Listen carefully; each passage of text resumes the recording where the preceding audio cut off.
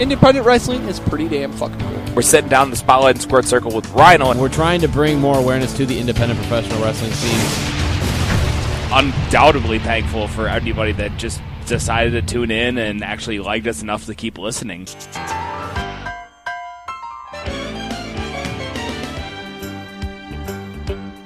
Cock-a-doodle-doo, everybody. That rooster's crowing. That means it's time for another episode of the Ross Family Matters Prodcast. Episode 4. Most good movies don't get beyond the trilogy. We've made it to number 4, everybody. The best one, Police Academy 4. You know, I can get into this morning drinking. I'm just saying, every show we've done so far, it's been around 8 in the morning and I've been drinking. I'm good with this. Hotshot Scott Williams, Jack Spade, Prodigy, Vic the Stick Ross. You know, we're dwindling here. Show 1, granted, it was a little bit longer. We hit 5 topics out of the Fedora. Then we hit 3. Last time we only got to 2. I hope we do more than 1 this time around. Oh, with any luck. Oh my God. And it's amazing because in my opinion, I think we have him here. I just pulled our first thing out of the hat. And the question is, who's the best manager on the indie scene? Vic the Stick Ross, you're here. What's up? I'm not going to put that crown on my head.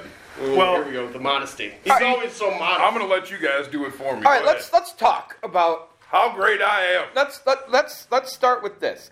I know nobody at this table and on this dais will disagree because not just because we're friends with Vic the Stick Ross, we think he's the best. But let's talk about some of the other ones first. Let's talk about others receiving votes. There's a few out there that I think are really, really good. Unfortunately, the art of managing is a dying art. It is. There's not as many out there, and the ones that are just kind of thrown out there to be ringside.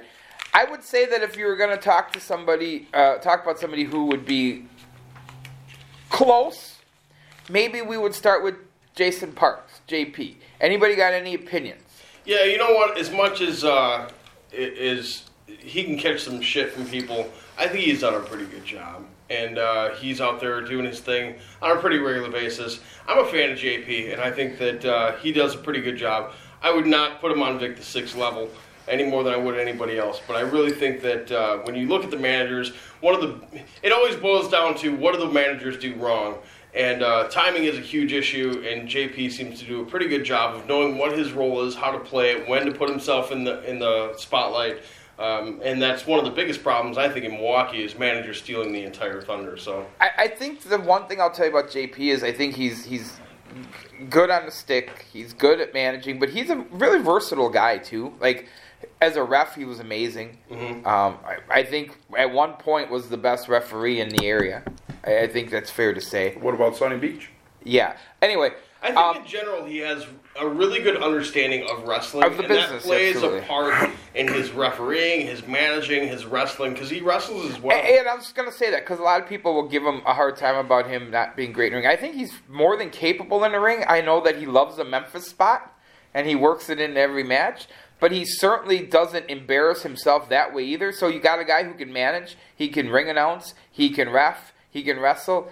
I think if you're starting a company, you want somebody with versatility. He's definitely a guy I would pick, but still not the manager that I think you are. You know, side note on the Memphis spot. We went to Memphis, Tennessee, or Nashville, Did Tennessee. they do the spot? Nobody Not fucking once. did it. Not once during the entire show. It's like going to China and asking I feel for like Chinese if we would have food. brought it up, they would have found it offensive. Yep.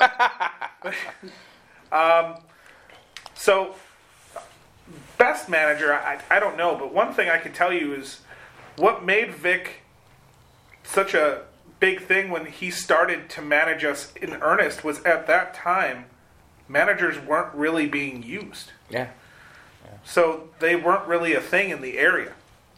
So that was what actually differentiated us as a grouping of people, was that we had a manager and we knew how to work a manager into the match. Mm-hmm. And we could actually give the manager a purpose. So a lot of times, and whether it be rightfully or wrongfully so, when other managers started to pop up more after Vic came through, we started to feel like people were ripping us off a little bit, which is funny because we were just doing what managers have done since the beginning of wrestling. Well, Go ahead. Well, and I want to ask you this, Vic, and you know how I feel about it. We've talked about it. We're older than everyone else in this on this podcast, and we've seen good managers in the '80s and early '90s, and Also bad ones, and like some, Paul Jones. And oh god, yeah, some terrible ones. But I think that even nowadays, there are a lot of guys who are very talented in the ring. They're very athletic, and they have the charisma of this beer bottle. Absolutely. And I don't understand why companies don't try to help those guys get over by putting them with a good manager that can help them. Because they don't want to pay the money. It's an added expense. And it's not just the base salary. You know, look at a guy like Paul Heyman. I guarantee you he gets a huge bonus at WrestleMania every year. Right. You know? So in that case, you have Vince McMahon saying, all right, I'm going to pay for the best wrestling manager available, but that's it. Sure. And they keep him special, although they did try to branch him out with a couple other guys a few years ago. But they keep him special. He only represents one guy. Right. Vicky Guerrero. He does all his talking. Yeah. What is happening right now? Vicky Guerrero. Stay out of the hat. And for the record, I just want to say that I also think JP is a hell of a talent. Yeah. So, other ones in the area. We Chaz got Moretti, your thoughts? Chaz Moretti. Chaz Moretti. What about him? Chaz Moretti had a good manager look. Uh-huh. And he lived his gimmick. Yeah. While accusing other people of doing the same. But yes. I feel like his presentation lacks. And I'm going to point out a specific time he was booked for Dave Hero on Blizzard Brawl out in Waukesha, managing Matt Longtime against Hacksaw Jim Duggan. So you know it's the same match Hacksaw Jim Duggan's had since like 1986. Nothing changed. Of course, right. Moretti gets up on the apron at one point. Duggan gives him a shot, and he took a bump like an old man slipping into a bathtub. Like, he really couldn't have eased down to the canvas any slower if he tried. And you know what? That's a good point, because there are a couple guys that were being used in the area for a while that I haven't seen in a bit. And one of them was exclusively in this area being used by Kurt and ICW, who he refused to bump, ever. I'm like, well, okay, I get that when you were Harley Race and you're 80 and you didn't want to bump when you were managing Vader. I get that part. But this dude's in his 20s. Like, if you're not going to take the bump, there's no payoff. There's never you never get your comeuppance. Right. If you don't take that bump as a manager. I don't understand that philosophy. But back to the Chaz, yeah, you got to make that bump look good. Cornette, for whatever you want to say about Jim Cornette, I love the guy. I mean, yeah, he's a cantankerous, crabby old dude now, but that bump, he'd take the one bump, and, you know, one of the Rock and Roll Express would grab him, give him the punch, he'd kick the legs up, take the bump, the tennis racket would go flying. You got to be able to at least do that. I'll say this to wrap up. One of the most misused and abused and disrespected positions in wrestling is the manager role. When you go to a show and you have the, hey, we're going to pick a name out of a hat and that person gets to manage this person today. Yeah. They have no idea what they're doing to their show and just to like the guest ring announcer. Exactly. When you open things up like that, that's going to go poorly. And you need managers that know what the hell they're doing, know where their spots are, and they have to understand how the business works. They have to be willing to bump. They have to be willing to take the color once in a while or take the head shave once in a while. There's things that you need to do you gotta embarrass that yourself. Vic's done along the way. And they think that they can just stand on ringside. They have no idea when to interject, and they just interrupt the match and they interrupt the show. Or they run around ringside like their hair's on fire when there's important parts of the match that are coming up. Yep. You can never take the heat and the attention off of the stuff happening in the ring. I would put that right with referees and announcers and say that you have to have professionals in those positions, and all too often you see garbage. I feel like we're missing two that are active right now that we need to talk about. And I'll say this beforehand. When it comes to managing, and I think out of everybody here, I've probably been managed the most in my career. You needed the most by backup. Vic. Indeed. Indeed. Yep. Vic comes in handy a lot for me in a couple ways. So, number one, he's somebody that I trust the way he thinks about the business. So if I'm back there planning a match and I need somebody to bounce an idea off of, I use Vic very much so to help me frame out the match the way I want it to go and to help me out. He also helps me out as an advocate for me when we're trying to get this match explained to the other people in the match, and how the spots are supposed to look there. So super, super handy to have. And he gives good advice. Like, he used to tell me after every match, get out of the business.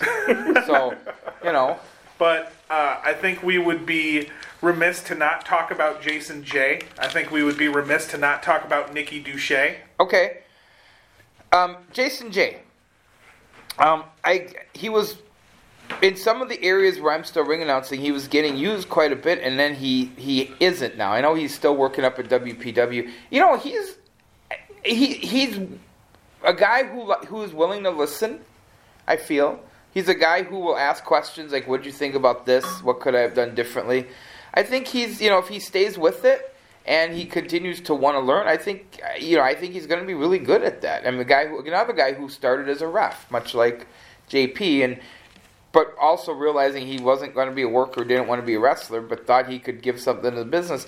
I've had no experiences with him where he's been terrible, and I think he's getting better every time I've seen him. But now it's been a while since I've seen him because I'm not in the same circuits. Nikki Duche, you guys can speak to that a little bit better because he started managing more when I left RCCW. When I was there, he was just kind of starting with Alex Riley. What your thoughts on how he's developed? Nick's coming along real nice. He's still going to make your youthful indiscretions because he's in a learning process, but he can talk. He'll take the bump. He knows how to get heat. Yeah, that's Scarf. Well, as we started to work more up in lacrosse, I feel like we moved away from the comedy thing a little bit steadily, and Nick Ragnar, I think he's hilarious, and absolutely. So they picked up that comedy thing, him and Riley, and they ran with it. And the El Ducho character, the Spanish character, when he couldn't be on the shows anymore, he put on the mask, like the old yellow dog gimmick or whatever, Midnight Rider. But it was the manager. Very, very funny. Very good promos. Really, really enjoyed it. And that's where I kind of miss traveling now. Is I know Nick Ragnar outside of the business. I'm curious to see how he's doing. I'm really excited for him to be a manager right now. I'd like to get up there too. I miss the travel. I'd love to be part of some of those shows, but I'm on permanent ban. We'll talk about that one. Well, hey, listen, November 4th, we will be in La Crosse for River City Championship Wrestling. Okay. I'm banned. So, truck seats 4. Nice. Just saying. I thought we were playing poker that night. We'll talk. That's the next day on the 6th. All right. I can't let you go there yet. There's one name You're also abusing the hat. Yeah, no more hat for you after this episode. I know you guys can't see this at home, but he's got like 4 or 5 notes that he handpicked out already. He's bullshitting. But before we move on to his myriad of topics, okay. Mike Vandy. Refresh my memory. What's he work under? I know him as Mike Vandy. All right, great. I'm just drawing a blank. It's Jason Michaels, dickhead. Yes. Jason Michaels. Yeah. In River City Championship Wrestling, he manages the Morbid Angel. Wait, he was a wrestler, right? No, Vandy. No, you're thinking of somebody else. I'm thinking of different Jason Michaels. Maybe. All right. In any event, another younger-ish guy. A good mouthpiece. I've not seen him take the bump yet, but I've not really had the opportunity to see too much of him. I think I've only been on one show with him. But up and coming, keep an eye out for him. Who was the last women's manager on the circuit, at least the Wisconsin circuit, that had any staying power? Well, Carmine used to bring Sherry Martel. Well, no, I get that. Dana Hilton. But, I mean, I don't know who that is. Dana Hilton was up in ACW. This goes along with what I was saying before about them disrespecting the What about the guy who had somebody's girlfriend? Remember the guy that SW was using that had the mohawk? You're talking about Misfit Manners. Dayhawk. Right. No, not Dayhawk. Misfit Manners. Misfit Manners. But again, there you go. That's his wife. Warwick Stevens is what he works as now. Miranda Virago, I believe, was her name. Yeah. And then there was the guy that we worked with in Minnesota, Klecker. Kamikaze Klecker. Kamikaze But I Klecker. don't believe his woman... She didn't come out to the ring with him? I don't believe so. No, she just kind of primped him in the... She fluffed him? Yeah. I was pretty sure she was hanging out with him outside during the matches. Not the one Again, RCCW show I was on. The girlfriend role, which is really frustrating. Because they don't know what the fuck they're doing. And then way back in the day, I used Sarah in SSW. Sarah... Jake's sister. Oh, yeah. Kuba's sister. Yeah. But she actually could do stuff. She could do stuff, but she still didn't know what she was doing. She couldn't talk. She couldn't cut a promo. But which is a problem? Amber Rose was decent. Amber Rose was great. She had a good mind for wrestling. You know what was great about Amber Rose was that... her hat selection. Stop it. She had good knees for wrestling. She was a very tall, athletic woman. So she was big. She was almost like a more feminine version of Chyna, I guess, right? For what we were using her for, right? Yeah. She was a girl who could whoop any guy's butt in the ring, and she got better on the mic as she went. But yeah, she was, because again, the reason we used her in that role wasn't because we disrespect managers. We respect managers. We didn't have any other women for her to work. Yeah. And I don't want to start rumors, but when Brian spiked her, I think she popped a tit, and that's when she had. And while we're on the subject of tall women, there was my cousin Ann Spade, who listens to the show. I see her at the ACW shows from time to time. She's in the crowd. Is exceptionally eerie. Can you tell me for a moment why that would be exceptionally eerie for that to be your cousin? I cannot recall. No, interesting. But yeah, But again, much like, and nowadays there's more women wrestlers in Wisconsin than there were even 5 years ago. But yeah, when you had an impressive athletic woman, you had to have her second people to the ring and then get involved with the match because there weren't other women for her to work. That, there weren't the Stacey Shadows and the Melanie Cruzes 10 years ago. That's fair. So, but anyway. So the reason that I have a handful of these is because you're bullshit. Because you're breaking the rules. Yeah. Enjoy the last episode of the Prodcast with Jim, because with Jim is fucking out of here. So we went through all of 2 Post-its last show. Yes, that's perfect. 2 Post-its the show before. So I have some quick hits for you. And it started with this one. I pulled this one out of the hat, and I was like, you know what, I'm going to look for some of these bullshit ones. Okay. And here we go, guys. Sodium levels in ketchup packets. Oh, you know what? We shouldn't talk about that. Okay, I'll tell you what I think of it. It's high, but so is sodium level and other carcinogens in every prepackaged food because it's part of population control, and that's how the government's going to kill us off early. I'm glad we can take that down. Allow me to retort. Fuck. I like ketchup. I do too. Listen. Look, I eat a lot of foods that are killing me slowly or quickly. I'd be a hypocrite to say they should ban it. I'm just telling you, they're high. I pay attention to sodium because I have high blood pressure. And it's not so bad. Now who's making it a dark episode? All right, what can this podcast do to make Roman Reigns look strong? Okay, can we take a minute about this? Yeah, go ahead.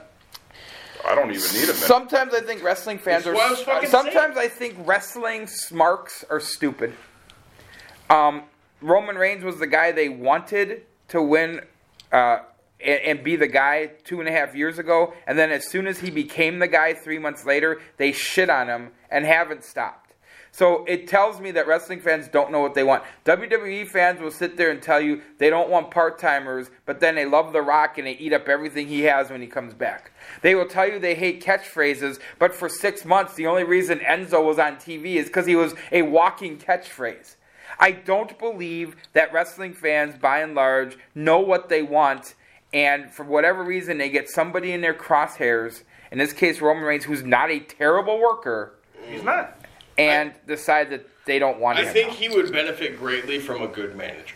I think he would benefit greatly from a heel turn. Yeah. This is the John Cena effect. No, this is the Rock effect. Only they're ignoring it this time. Rocky Maivia came in as the blue chip babyface. Yeah, God, he was terrible. And got booed unmercifully until he broke his knee. Yeah. Sound familiar? No, I don't know. You shouldn't, Doesn't ring a because bell. he was tremendous and you are you. Whoa. But in any event, when he came back, they turned him heel because they felt like they had to. And this Roman Reigns thing, they just continue to fight uphill with it. But nowadays, and it worked for The Rock, and he was charismatic, and they let him be him, and he became a megastar, and now everybody in the world knows him, even if you're not a wrestling fan. I get that. But do you think it would matter if they turned Reigns heel with these fans that now are the core fans of the WWE? Would it be so bad that he was a heel for a handful of years until people came around? Because I'll tell you what, all it takes to make a babyface these days is an injury that puts a guy on the shelf for 6 months. And then people are happy they got him back. It's like, oh, my new toy. I got my new toy. Yeah, I agree. I don't disagree with that. I think that the WWE, even with the Cena-Reigns match a couple months ago, were like thumbing their nose about, hey, we're going to put two guys that you can't stand. Pick one. You know, I mean, I think it's almost like they're onto it and they're just like playing with them. Just fucking with people at this point. All right, guys. Moving on. How do I find out the right amount of cocaine? Now, this is one of my things.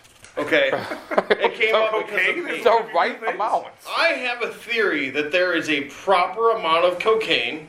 All right. Where it's not quite a problem, but it lets me work all day without having any sort of like being tired moments, like coffee. But I just sniff. Stronger. Right. Okay, as somebody who's never used cocaine, though some of the energy drinks they make nowadays are probably the same thing, I don't know the right amount, and I'm afraid that if I tried to find the right amount through experimentation, it might end tragically. So I have a question before I can answer. Go ahead. How much cocaine is the right amount of cocaine? Yeah, what year is it? All right, guys. Moving on to the next How question. many Indian squats do we have to do? Yes. Lane didn't get a chance to answer this one, so Lane, where do babies come from? Well, I mean, you have the most kids out of all of us. So from Jim. I have the same amount of kids as you. I didn't make one of mine. Whoa! Possibly two. I don't know. We never did the testing. Whoa! That's why Jack Spade won't have Jason Masters come around. Perhaps you could cut the question in half, so to speak. Yeah. And maybe you could ask amongst yourselves what it takes to make a female child. Yeah. You know what, Because I don't know. Scott and I, Yeah.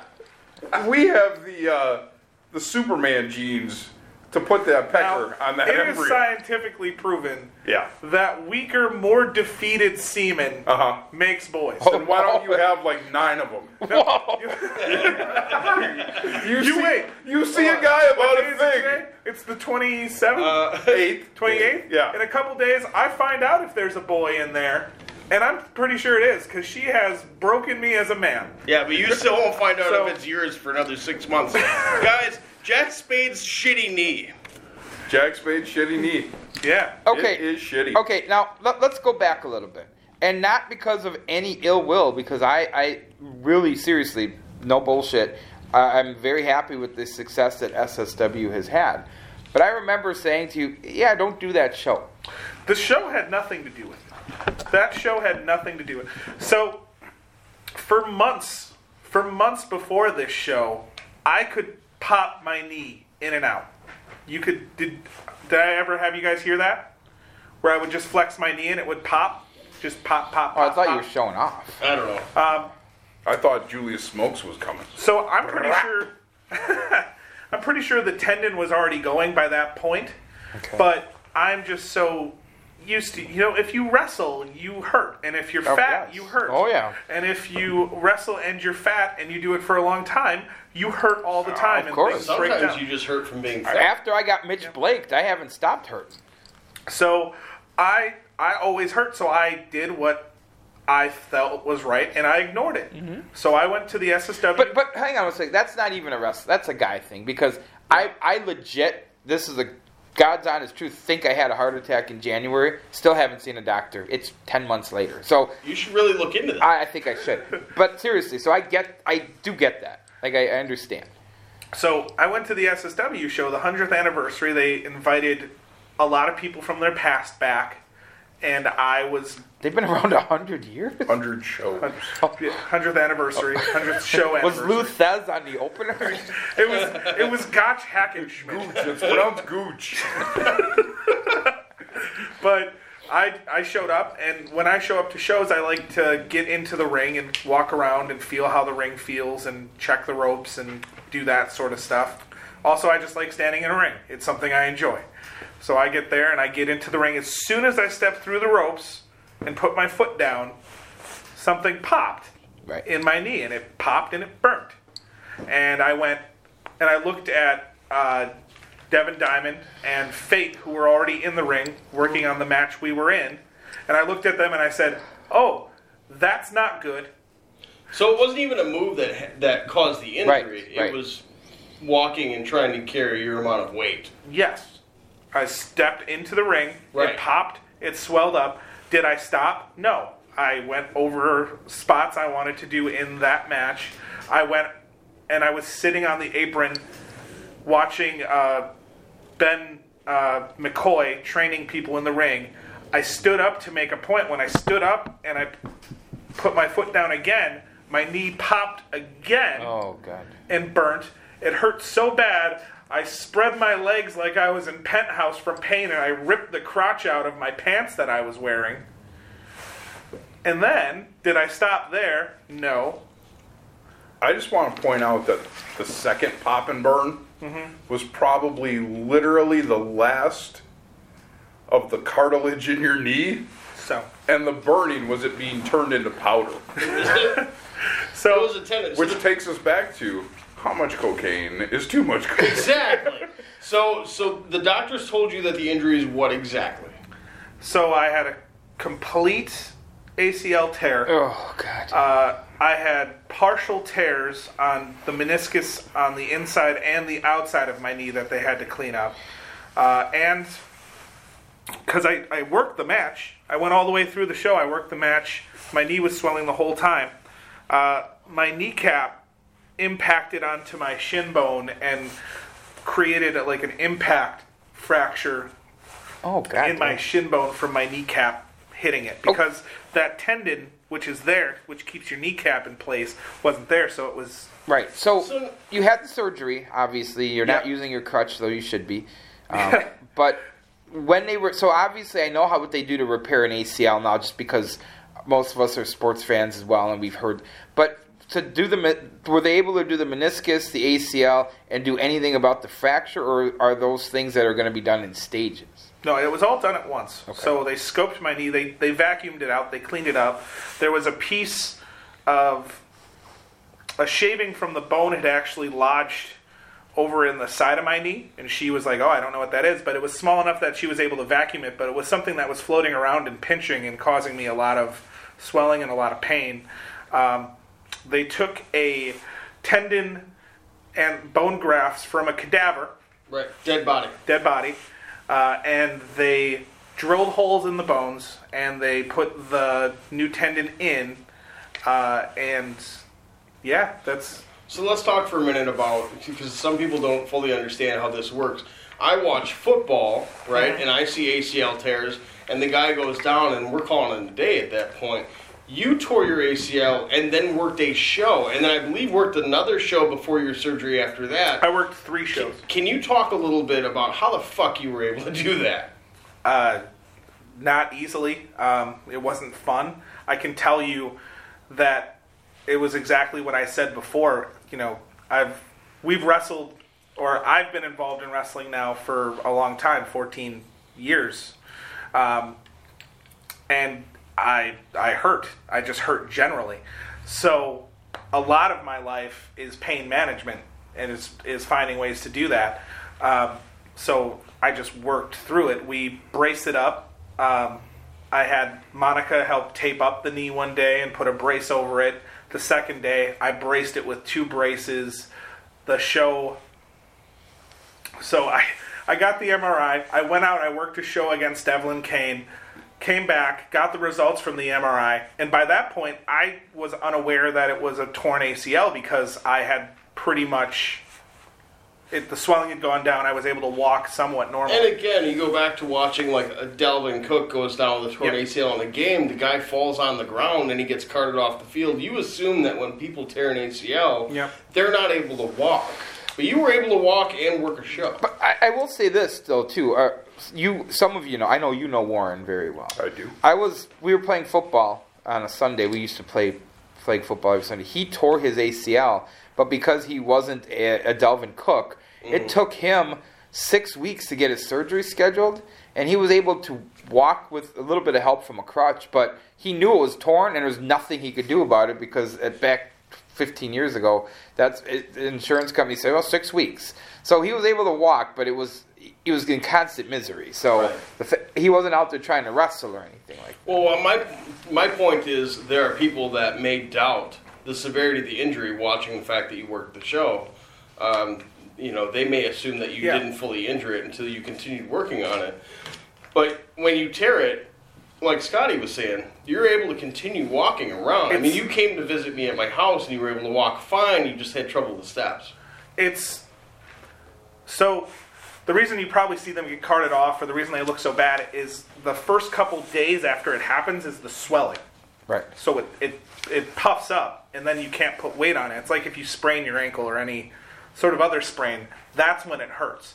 Once that goes down, like I could have lived my whole life without replacing the ACL. Yeah. That's a great point, because if there's a lot of athletes, baseball, football players especially in the 60s and 70s, completely tore their ACL, and they just had a bum knee the rest of their life. And that's what they called it, a bum knee, because we didn't have the technology we have now to basically take dead people's ligaments and insert them into live people and correct. Yeah. And the healing time. So this used to be a 1.5 year injury back in the 80s. Yep. And it was, what's the timetable for this? So I can't, I'm in the knee brace. So for 2 weeks I was crutches only. Right. As of after the 2 week mark, I have been decreased down to a single crutch. Yeah, how's that working out for you? Forgot it. I'm in this giant bulky knee brace for 6 weeks before I can take it off and be off of it all the time. Right. I can't run for 6 months. Okay. I can't do any sort of physical activity that involves cutting or, pivoting. I can't do that for at least a year. Gotcha. So, if that, there's like this, there's this knee injury. It's like the triangle. It's like the athlete's triangle injury, and I had 2 pieces of it. So it's the MCL, it's the meniscus, and the ACL. Right, and you had the meniscus and ACL. Meniscus and ACL. If I tore all 3, I'm for sure done with everything. There's just, no matter what they do, they'll never get the legs strong enough to do anything again. And in fairness, too, you don't have the luxury of an NFL rehab program. So what's your rehab look like? I mean, when you do start physical therapy, is there... I've already started. Okay. I started the week after my surgery. I go twice a week for an hour. Gotcha. And they give me exercises that I have to do at home. He don't do them. I do. He don't do them. I do them. So, it's not a fun injury. I don't recommend it. Don't do it. And if you have it, you probably shouldn't work matches on it, unless you're an idiot, and then do that. Is there any chance that working those extra matches, it didn't do anything to the ligament, but could that have caused a bone fracture? Could it have? The bone fracture was already there. Okay. I discussed that with my surgeon, who did the MRI. I said, "Can I work these shows?" And she said, "Well, here's the thing. Your knee will never be stable again. As long as you don't have that tendon. So it's not the ACL is not the issue. The issue is that your knee will buckle and swell, and I'll be in that position. So you can't really make it worse. Right. Than it is. So to wrap this up, tearing your ACL, Jack Spade says don't do it. Yeah. He's anti-torn ACL. Basically, a thumbs down on me. And stay in school. But do drugs. Well, cocaine. Hey everybody, this is RGG from the Regular Guy Gaming Podcast on the Grapple Talk Network. I think it's safe to say if you like wrestling, you also like games. So join me and my co-host Ragbag as we talk about old games, new games, games we love, games we hate, special guests, interviews, and of course, Ragbag's love for Luigi Mansion. That is all on Regular Guy Gaming. Check us out. Hey guys, this is AC Riley reminding you to check out the Riley Factor only on the Grapple Talk Network. Join me as I talk wrestling, interview wrestlers in my Spotlight and Squared Circle segment, and much, much more. What are you waiting for? Head on over to iTunes and subscribe to the Grapple Talk Network today. And as always, support independent wrestling. So, Jesse, apparently we have to make a promo for our podcast, but I'm not exactly sure what we're supposed to say. Oh, come on, Nick. We just got to talk about Grapple Talk, where we talk about wrestling. It doesn't matter if it's the national stuff or the local stuff. That's true. I mean, regardless if it's WWE or our Spotlight in the Squared Circle segment where we highlight local talent, we cover it all. Oh, we also got to plug the social media. That's right. Facebook.com/The Grapple Talk, and you can follow us on Twitter @The Grapple Talk. Man, that was a really good promo. That was. High five! Hi, yeah. Yes, I'll take my eggs over easy, and I'll take my podcast, Deech and Dash. That's right, the Deech and Dash podcast hosted by me, gorgeous Jordy Lee, available via the Grapple Talk Network. It's about to get weird. We're going to talk some wrestling, maybe, some life, probably, and I'm definitely going to ask whether you prefer ketchup or mustard. Catch us via the Grapple Talk Network and wherever iPods are available to you. iPods or podcasts? God, I'm the worst. Ow, my knee! All right, so that brings us to our next subject. By the way, before we get to that next subject, these topics are all topics. I think most of them came from suggestions. You can suggest. Go to our Facebook page. Absolutely. The Ross Family Matters Prodcast, and put some names that we can literally put in the hat. We brought up sodium and ketchup packets, for God's sake. Yeah. So the next subject, which I have to assume came from our biggest fan, which is Jack Spade. One of the most underrated wrestlers, I think, in the business in the independent scene in Milwaukee. He's consistently been the most underrated professional wrestler in the city of Milwaukee and surrounding areas. Funny guy, works his ass off, does the right things. Jack Spade is our next topic. Yep, we heard about his knee. Now let's hear about the rest Before of it. we go into that, though, I'm going to talk about Jack Spade, and then we can talk a little bit about Jiggy Jack Spade, which are different machinations of the same person, right? Yes. Okay. $4 word. I agree with you, Jim, and I will put this on record. There's a lot of people I respect that have had opinions that they think Jack Spade isn't worth their time, and I have to say you're wrong, as much as I respect you guys out there, and you're uninformed, and it's an ignorant statement. I totally agree. And I'll defend it to your face, over a beer or in a locker room. If you believe that, you're absolutely wrong. You have other reasons for not liking him. It's certainly not Plenty. It's certainly not his in-ring work, because I, like you, think he's one of the best guys around. If I'm starting a show and I could pick anybody in the Milwaukee, Wisconsin, Illinois area, let's just say this 2-state area, you're on it every time. Not today because of your knee, but maybe you could do commentary or something. But if you feel differently about it, again, you have other deep-seated issues. Let's be honest about them and not say it has anything to do with wrestling. Absolutely. And we got about 25 minutes to fill here. Jack Spade, you could probably talk for 25 minutes about yourself. Go right ahead. So, I want to know, did you pull this one out? Were you looking for this one? No, this legit was pulled. This one was legit pulled. Yeah. This was the one you legit pulled, and then you tried to cover it with about 5 other things. No, shut up. Yeah. So So tell us a little bit about where you came from, what you did, and how you got where you are. And I'm not talking about your fucking knee. Yeah, we talked about that. So this is the Jack Spade episode now. Great. And for the record, every person who's been in the Ross family is in the hat, and they'll come out at some point. I just happen to be the first one, which is... I am going to make one request, though. Or the second one. Can you be the main event? I don't want you to have to go too much into how you met Devin Diamond, because I want people to go back to episode 1 to hear that. Yeah. So if this is your first episode and you want to know the very, very beginning of Genesis, go back and listen to that marathon that was episode 1. Yeah. Hey guys, because it's in there. That was our first show callback. What? Oh, man. Uh-huh. And now on to LABMECW. So I'm going to ask you a little bit more specific. You can talk about whatever you want because it's all of our show. But the Jiggy Jack Spade character. Yes. Whose idea? Where did it come from? Where did you start using it? And just your overall thought of that character. Because you started out as Devin Diamond's #1 fan. That was your first gimmick. So I was in the crowd. He pulled me out. Sorry. I was in the crowd. He pulled me out. He beat me down out of the crowd. Was my first appearance on a wrestling show.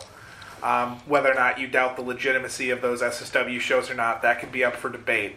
And then the next show, the gimmick was that I had stolen his bag and I stole his gear. And I ended up teaming with him somehow. Right. And from there, we formed a tag team.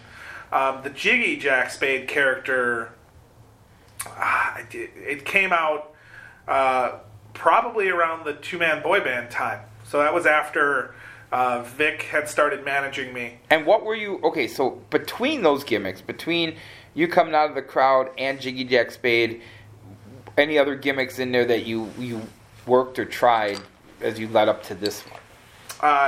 Jack Spade was just Jack Spade. It was Devin Diamond's partner. He was annoying.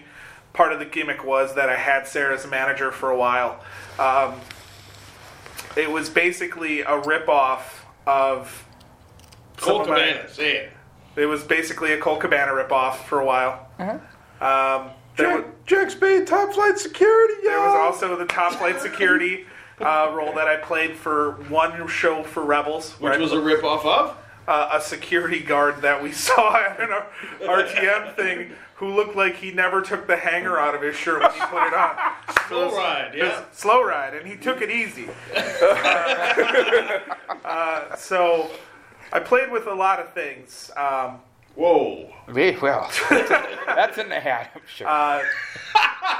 When I went up to the ACW shows and the NWA Wisconsin shows, which was one company at that time, there was really no gimmick there. They tried to... Peter B. Beautiful suggested that I become a pirate because my name was Jack Spade and the Pirates of the Caribbean movies were huge. Yeah. Also, the Pirates of the Caribbean porns were getting big. And I... Fucking terrible. And I denied that vehemently, and that did not make me very well liked. But there really was no gimmick whatsoever there. And so, but hold on though, because I would say that out of one of my biggest issues that exists in the independent scene are people that show up with a name and expect people to know who you are based off of that name.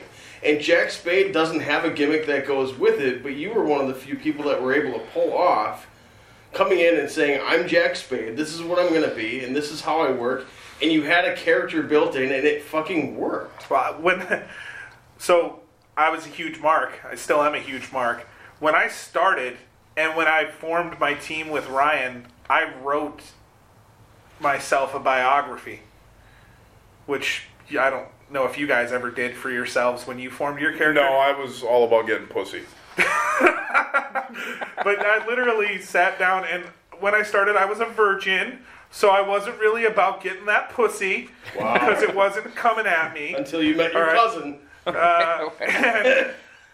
So I had a lot of free time on my hand in between very short masturbation sessions to flesh out numerous short expedient to flesh out a backstory for my character and where he came from. So, and I had acting experience in school, and I had a lot of other stuff. So the thing I always attempted to do, even as just Jack Spade, was to think of everything from a place where how would this character react? What would this character do?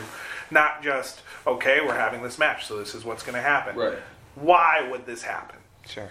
So you gave a lot of thought into it, and you touched a little bit on your previous experience with acting from high school. Can you talk a little bit about your seldom known experience as a stand-up comedian? Oh. So before I even broke into the business, myself and some wrestlers from Illinois, a lot of them who worked for Funky Monkey Wrestling, Bucky Collins, Stumpy was there after I was there, but he was around when I was there.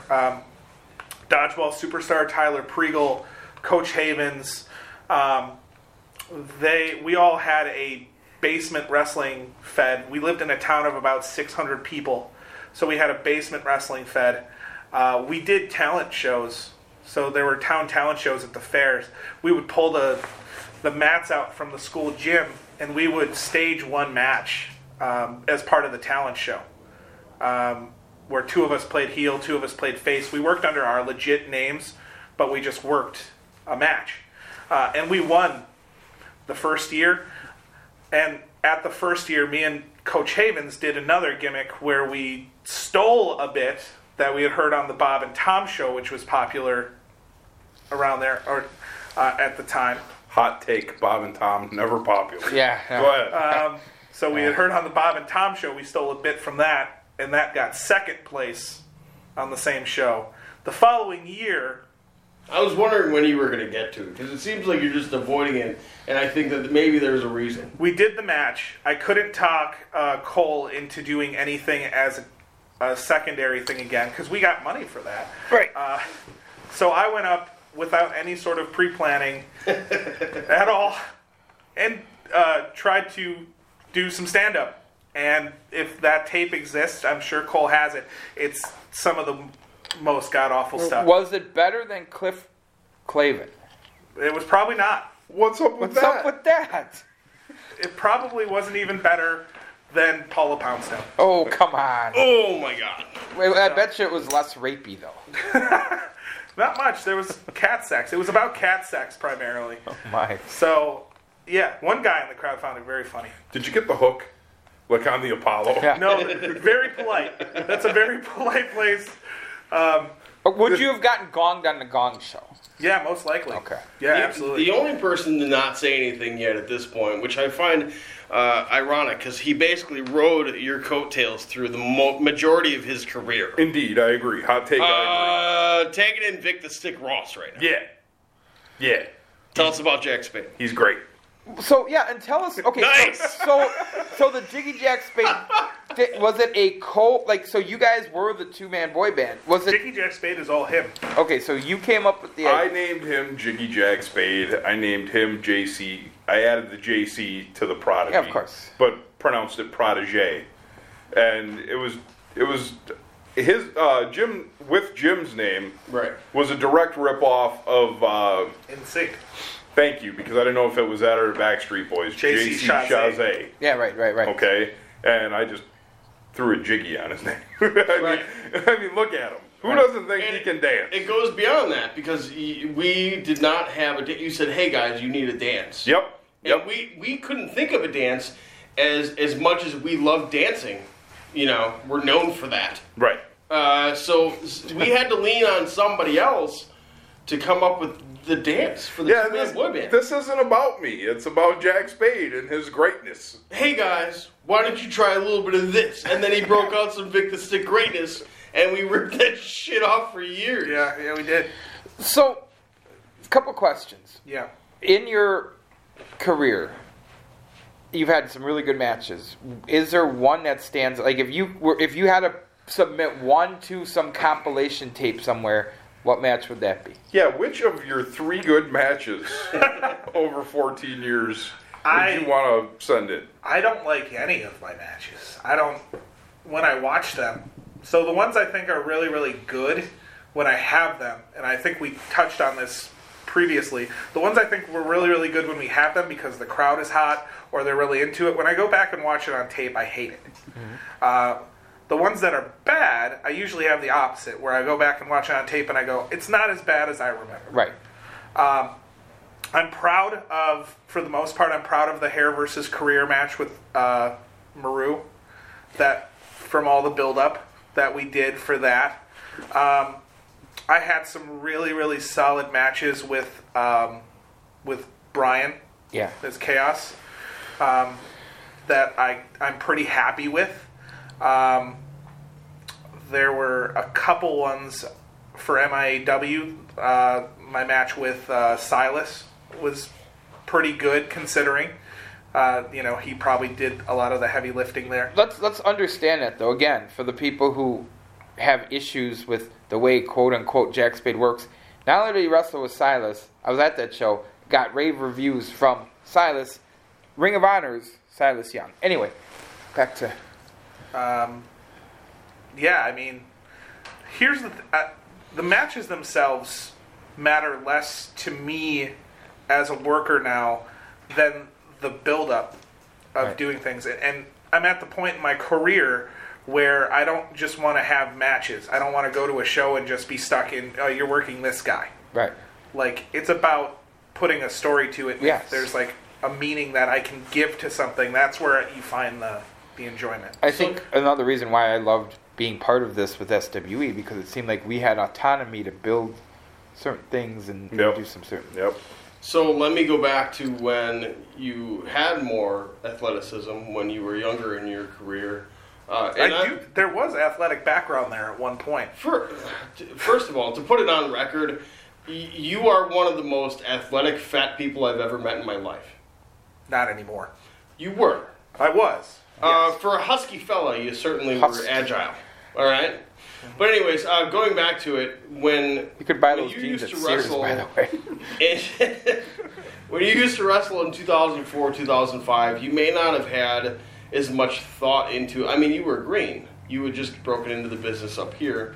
But you put on a lot of really good matches, I thought. I go back to the match that you and I had in particular that's not on tape anywhere. I thought we put on Then it must be good because we can't prove otherwise. That's exactly why I brought it up.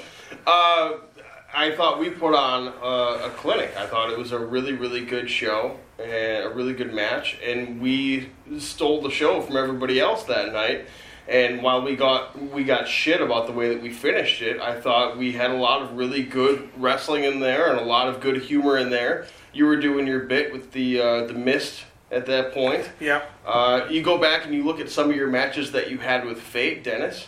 I think Dennis was a good opponent for you. You guys, and you know, some people may not like it, but I thought you guys had some really good matches with each other. And in fact, I think you had a match where you, is it 10 pinfalls or some nonsense, and you were First able to... person to 10 pinfalls. Right. And, you did really, really well. There was a show back in SSW that you worked the entire, 2.5 hours. Every show. match. Yeah. Every match, including the main event battle royal. Right. Where you were in it till the end. Now, shitty booking aside... And I was number 1 to the last 2. Right. And shitty booking aside, you managed to pull that off without ODing people on Jack Spade. Yeah, at the time. Yeah, but when you're talking about ODing people on Jack Spade, you're talking about ODing 4 people that showed up to that show to watch it. Yeah, but one was that guy that barked. So... that guy was awesome. But go on. No, I don't know. It's just... There was a point where I was athletic. In high school, I also played football, and I was honorable mention or something for all conference or all whatever that was. So I can do things, and I came out of a background where I had I could do athletic things for my size, and I've always been heavier. It's just the way I am. No, I thought you would last 25 minutes. Well, wait, I got a couple other quick hitters for you then. Yeah, biggest name you've ever had a chance to share the ring with, and it can't be Dirty Ernie, so I'm going to disqualify him. Well, we already brought up Silas Young, so let's take him out of the equation. Silas Young, we worked. Yeah. We had Perry Saturn. In Toma. There was Al Snow. Yeah. In Prairie du Chien. Yeah. Prairie du Chien. Honky Tonk Man, earlier this year, got to work. Handicap Heroes. Yeah. Gregory Iron, Zach Gowan. I get lots of people want to put me with the names that they bring in because they know I'll work a basic style that they want the person to work. I can work a basic style and I can keep the match simple. And a lot of these names that travel from show to show don't want to do complicated things because it's a very... They go... Imagine being a name and traveling from town to town to anybody that books you. Sometimes you know the people, sometimes you don't. Oftentimes you don't. And you're getting to meet all these people. You have no idea what their training is, how much work they've had, how many matches they've had. And I feel like our style as a group, my style, works very well with them because we can do comedy, we can do basic wrestling, we can work whatever style they wish to work. So my last question for you then before we move on, what advice do you have for the green guys, the people that are just breaking into the business right now? I mean, you've been doing this for 13 years, at least up in Milwaukee and Wisconsin area up here, you've been doing it for 13 years. What advice do you have for new wrestlers? The advice that I have is, people are going to want to help you, and you have to decide to listen to whether or not you think they're actually trying to help you. You have to find your people that you can trust. You have to not take the word. And in the end, you'll probably end up a lot like me, where you didn't get to the point where you're super well respected or a lot of people know who you are. But I'm not ashamed of where I am. I don't regret what I've done. Where I feel like if you go the other route and you do whatever people want you to do, then you're probably going to end up with a career you might not be that proud of. I think it's safe to say that some of those trust things, though, you have no choice but to find out the hard way, right? I mean, I think anybody in this business has gone down that road where they're like, this guy's genuine. Maybe not. You know what I mean? Yeah. But hopefully, it's one of those fool me once, shame on you, fool me twice, shame on me. Don't get fooled too many times. Everyone's going to get fooled once, and right? You never know when you're going to offend somebody with a silly thing, like somebody suggesting that you be a pirate because your last name is Spade. Although you say no, and then they throw a big although this he guy was disrespected the entire he was one ligament business away from actually being able to pull off the peg leg gimmick, so maybe it would have worked. The other thing is, I think we'll talk about it on another show, your most storied feud, probably Matt Longtime, because that thing went on forever. Yep. And I was still happening. If Matt Longtime's out there, I'm coming for you. All right? I got my eye on you. And then my only advice for young wrestlers coming up are baby wipes and dryer sheets. Yes. And wash your fucking gear. Well, that's why, yes. Yeah. And if you're going to take a minute to wash it, put some dryer sheets in that bad boy.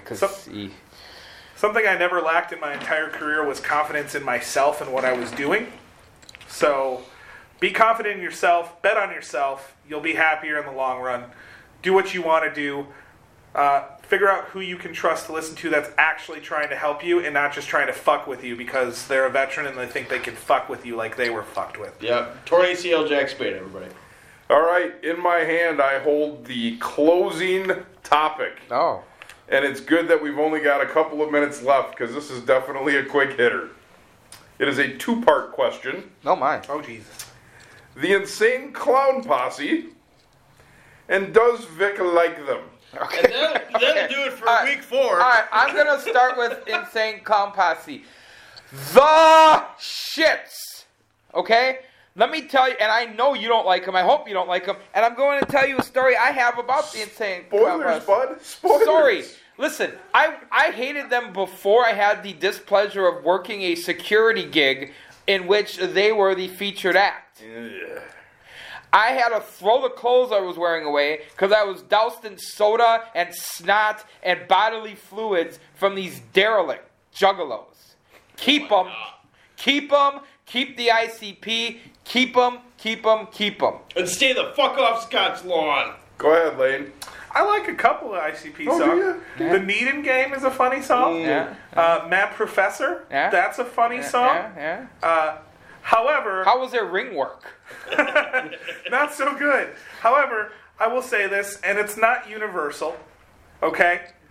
Most of the people that I've met who happen to like ICP are not people I would associate myself with in a way where I'd want to hang out with them. A lot of them smell bad. Yeah. I'll be frankly honest with you. There's a smell. Hey, man, when you're standing in the grocery store and your choices are laundry detergent or clown makeup, you got to make the right call. And I'll tell you what, to piggyback off that point, there are a few juggalos out there that when I find out the juggalos can't believe it because they don't fit the MO. There's a fear I'm like, what? You know. Yeah, but you're the same guy who can't believe it's not butter. So. Hold on. Is Well, it I believe it's possible not to butter. enjoy ICP without being a juggalo? Have you ever seen me Not according to them. dreads and not Not shower for according weeks to on them. end? I have seen you not shower. I'm like, Yeah. To be fair. calm down, Mr. Torn Knee. And I TBH. assumed during that time that your nut hairs had dreadlocked up. Oh, right. So, I enjoy the ICP. I enjoyed them for a long time. I've seen them in concert. I thought they were funny as shit when I was younger. Did you like Limp Bizkit too? And hold I on a love second.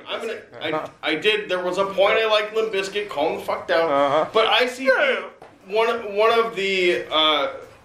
the longest lasting ribs on anybody was their 7 Joker cards and the way that they pulled that bit off. If anybody actually listens to them, they understand the reference behind that. It was a very long play, and it was good. I thought it was funny. They were entertaining. Their concerts were good, and yes, you went home soaked in Faygo soda. Yeah. But it was a good time. And now I don't go and turn on ICP in my car when I get in. But 10 years ago, I did enjoy some ICP. Well, yeah. Well, we also know your sketchy background. so Calm the fuck down, Scott. before I answer the question, I want you to know, Scott and gang, that the Insane Clown Posse is actually proof to me that God does not exist. Okay. Because the second time I heard that ICP was going to be at the rave after we had been in that debacle, Yeah. I prayed and I prayed that once all the derelicts were in the building, a meteor would strike into the building, thus killing everyone inside. And it didn't happen, so God is dead. Well, I will say this: if you had to pick one, Shaggy 2 Dope or Violent J. I would have to go with Vampiro! Vampiro! Vampiro! Oh, lordy, lordy. You know what? I hate that we have to end on such a morbid topic as ICP, but I think we'll leave it there. It's a cliffhanger episode. We'll call it that. We'll see if we're able to survive this and come back for episode 5. If we do, we will match, I guess, the only thing that we can draw reference to would be Police Academy, because they reached number 5, right? Yeah. They got all the way up to 7, didn't they? 6. I thought 6. There was 6. They were in Russia. Oh. Yeah. So Miami was 5? 5 was 5. 5, was yeah. Miami was 5. And the guy behind They put the fucking suntan lotion on Lieutenant Harris and Yeah. said dork. So let me ask you this. Big comedy. Yeah, ICP is stupid, but let's Right. reference the That's Police right. Academy. Did you hear me laugh when I said Okay, dork? so let's go I back. laughed. Let me ask you this. Why Dork. Mauser in 2, but then gone for the rest I'll of tell you why. Because Captain Mauser, yowza, yowza. Jesus Christ, end this shit now. And why? Let me ask you this. Why did Proctor was with Harris, but he was also with Mauser? Because he was a dirty dog. I'll tell you what. What was the name of the female? Leslie. The Easterbrook? Leslie Easterbrook. The buxom blonde. Do you think she was teaching them Krav Maga? I don't know, but in the first one, she was getting it on. I think we're out of time. I hope. 4, Victor Stick Ross. Prodigy. Jack Spade. Krav Maga! Hot Shot Scott Williams. Hey, it's the Ross Family Matters podcast. Episode 4 is in the books. Episode 5 coming straight at you in about a week or so. Check us out on Facebook. Take care, everybody. Krav Maga.